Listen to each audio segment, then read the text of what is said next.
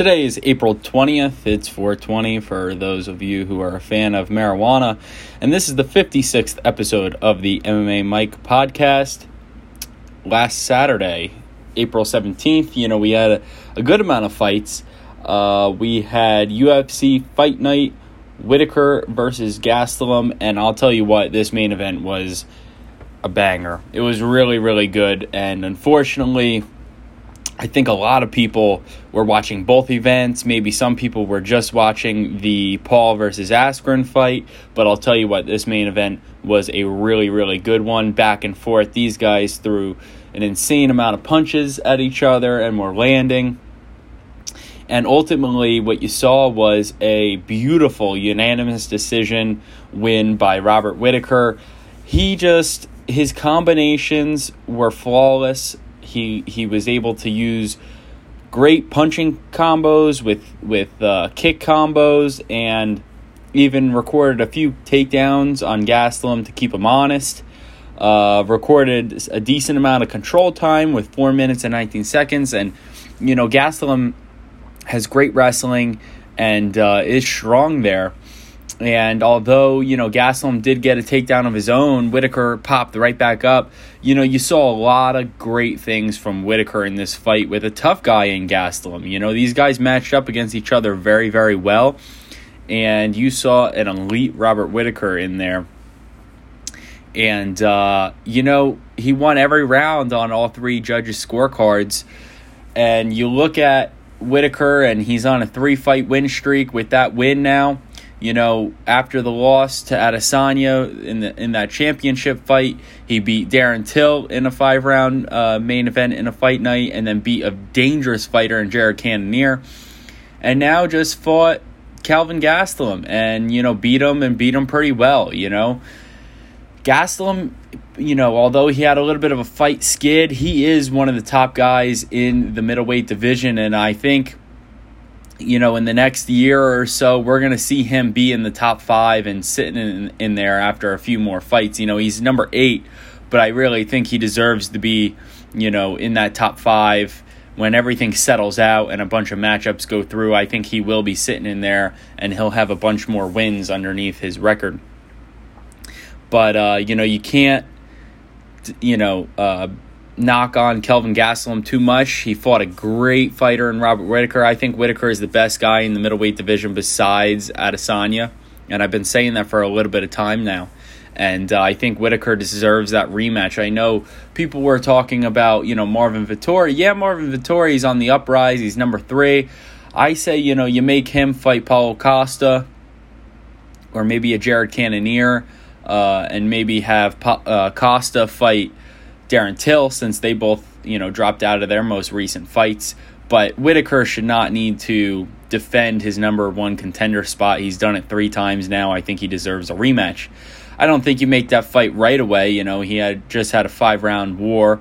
Give him a little time, and I'd like to really see what he could bring to the table in a rematch with Adesanya. And I think it's a little bit of a different fight. I think there's a blueprint on how to beat Adesanya. Although, when Adesanya lost to Jan Blachowicz, it was close, don't get me wrong. And Jan, it wasn't easy either. Jan had to pull everything through. But I think there is a little bit of a blueprint. And if there's a guy to follow that blueprint, it's got to be Robert Whittaker. And I think he's going to bring some things into the table that could propose some problems to Adesanya. I am a big fan of Whittaker, so maybe I'm, tooting his horn a little bit too much, but I'd love to see what he could do. And I think it's, time to give him the respect he deserves. And for Kelvin Gastelum, I'd say, take the time you need after, a big war like that, but throw him right back in there. He is good. And he went 5 rounds with Robert Whittaker, who's the number 1 contender. I'd say, give him a top 5 guy, I'd have to take a look deeper and see who he has fought, and I'll do it right now. But, a guy that's caught my eye is Derek Brunson. Brunson just beat Kevin Holland.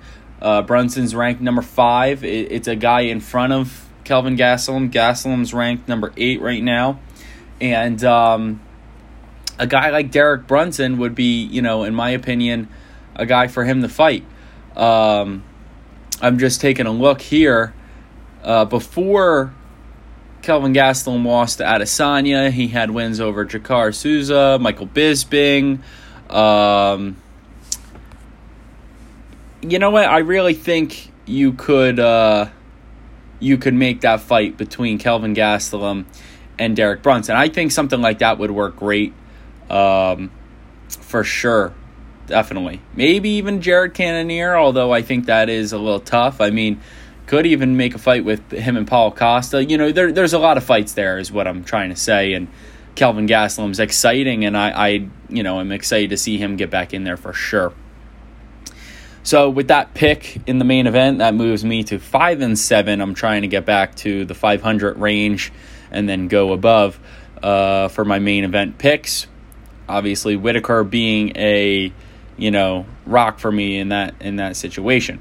So moving on to the co-main event, you had Andrei Arlovski picking up a unanimous decision over Chase Sherman. It was a back-and-forth fight. I thought both fighters had their moments, but ultimately the veteran in Andrei Arlovski got the W.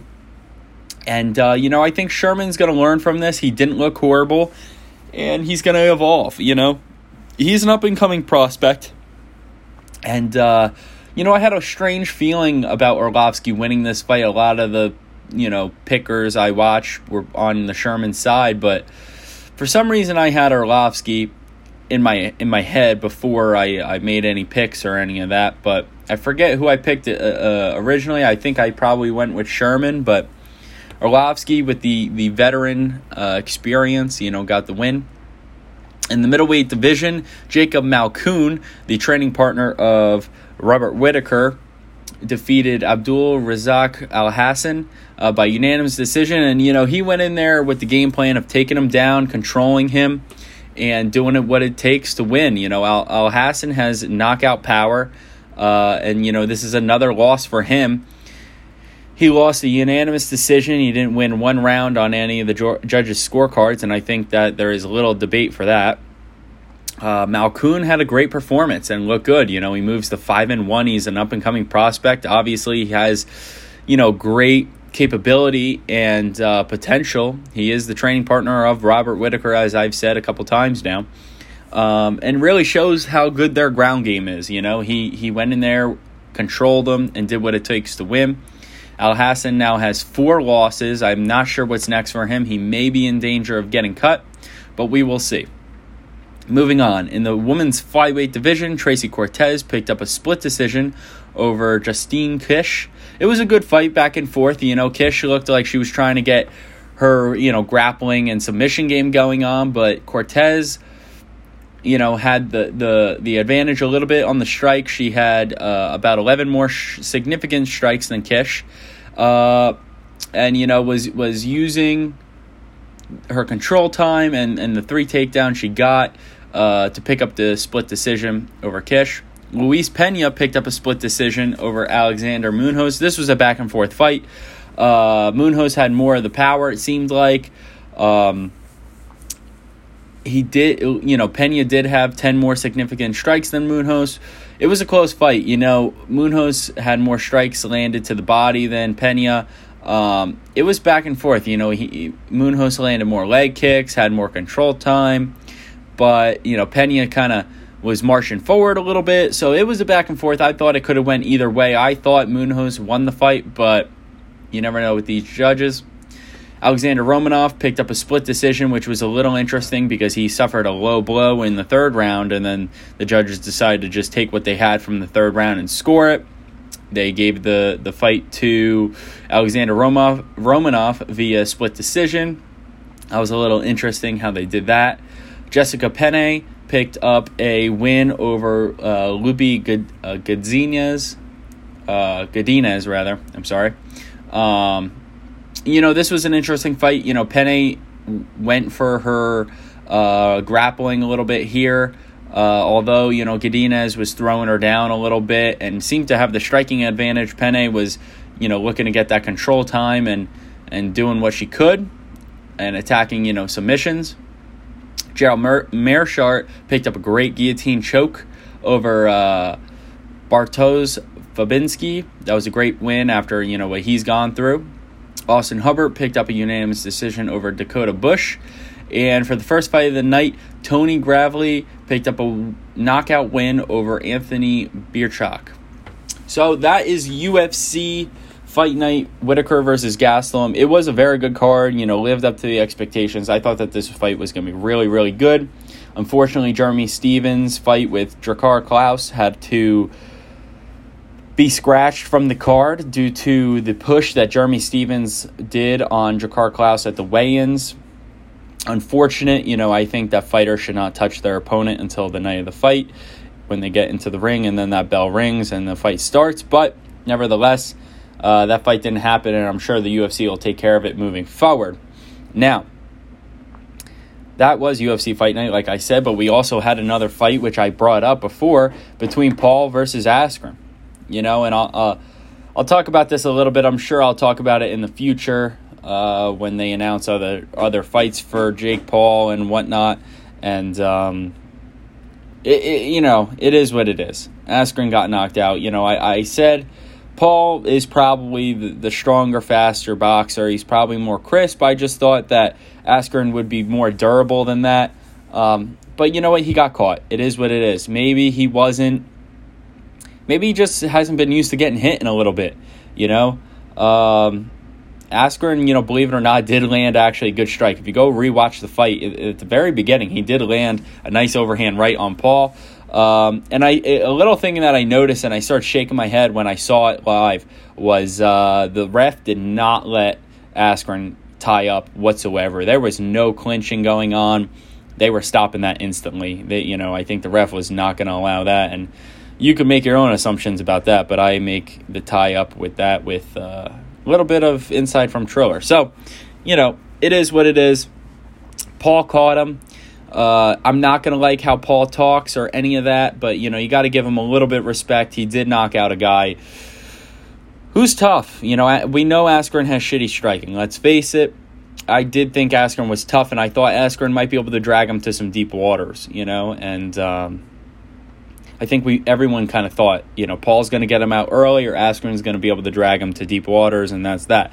I would like to see Paul face a really challenging fight. I don't think he will for his next fight, and I don't blame him. Why not keep fighting these chumps and keep making money? It's smart. I just hate the way he talks, That's just me. Now, another thing is I thought Askren probably could have continued, but that's really not too important anymore. I thought the ref, made a little bit of an early stoppage, but that's not super important. I mean, the way he got rocked, he might have got dropped again. I don't know. Maybe it would have sharpened him up and made him realize, look, I gotta get sharp here. I don't know. Askren's going to take it the way he is. He made a shit ton of money, and, he's just got to deal with the fact that he got knocked out. But look, he made a shit ton of money. And you know what? Paul's getting a lot more attention. And, when I talked about this on the podcast last episode with Jack, I said this is kind of a lose-lose for him, because if he wins, he's going to have to fight someone better than Ben, or, he's not going to really gain the respect by anyone. If he goes fights a YouTuber now, maybe besides KSI, KSI might be the right fight in a sense, but if he fights anyone but a fighter, if he fights a YouTuber, that just looks bad. And if he fights someone with worse striking than Ben, that looks bad too. Like Dylan Dennis is talking, but Dylan Dennis is going to be the same thing Ben Askren is. Personally, I would, and I understand he's probably not going to fight a boxer because he knows the risk to that, and why not continue beating up guys and making money and getting a lot of views? I understand that. So he's probably going to try and fight another MMA guy, and he's getting under all the MMA guys' skins, and he's getting underneath my skin and all those fighters, and he's going to try and fight an MMA guy as well, and it's going to do the best views that any other matchup would do, so it makes sense. But he's going to pick and choose, I'll tell you that. He ain't going to fight anyone too hard. He's going to try and pick guys smaller than him. You see it. He ain't calling out guys big, and, he is what he is. You're not going to change him, and you certainly might not like him, and I don't. But it is what it is. I'm a little more relaxed about this because his day will come. You just got to be patient. And you know what? He's saying that he's going to now take off some time, which is just annoying and probably not the best thing for him. He should continue to train hard. It sounds like he just had the biggest win of his life, which really, a knockout over Ben Askren. Okay, fine. You knocked the guy out, but, come on. It's Ben Askren striking. He wasn't a world-class striker in MMA. He's a wrestler. So, this might be not good for Jake Paul, but we will see. And that's really all I have for now. I'm sure I'll talk about it more in the future. That was episode 56. And I'll catch you guys soon. Thank you for tuning in.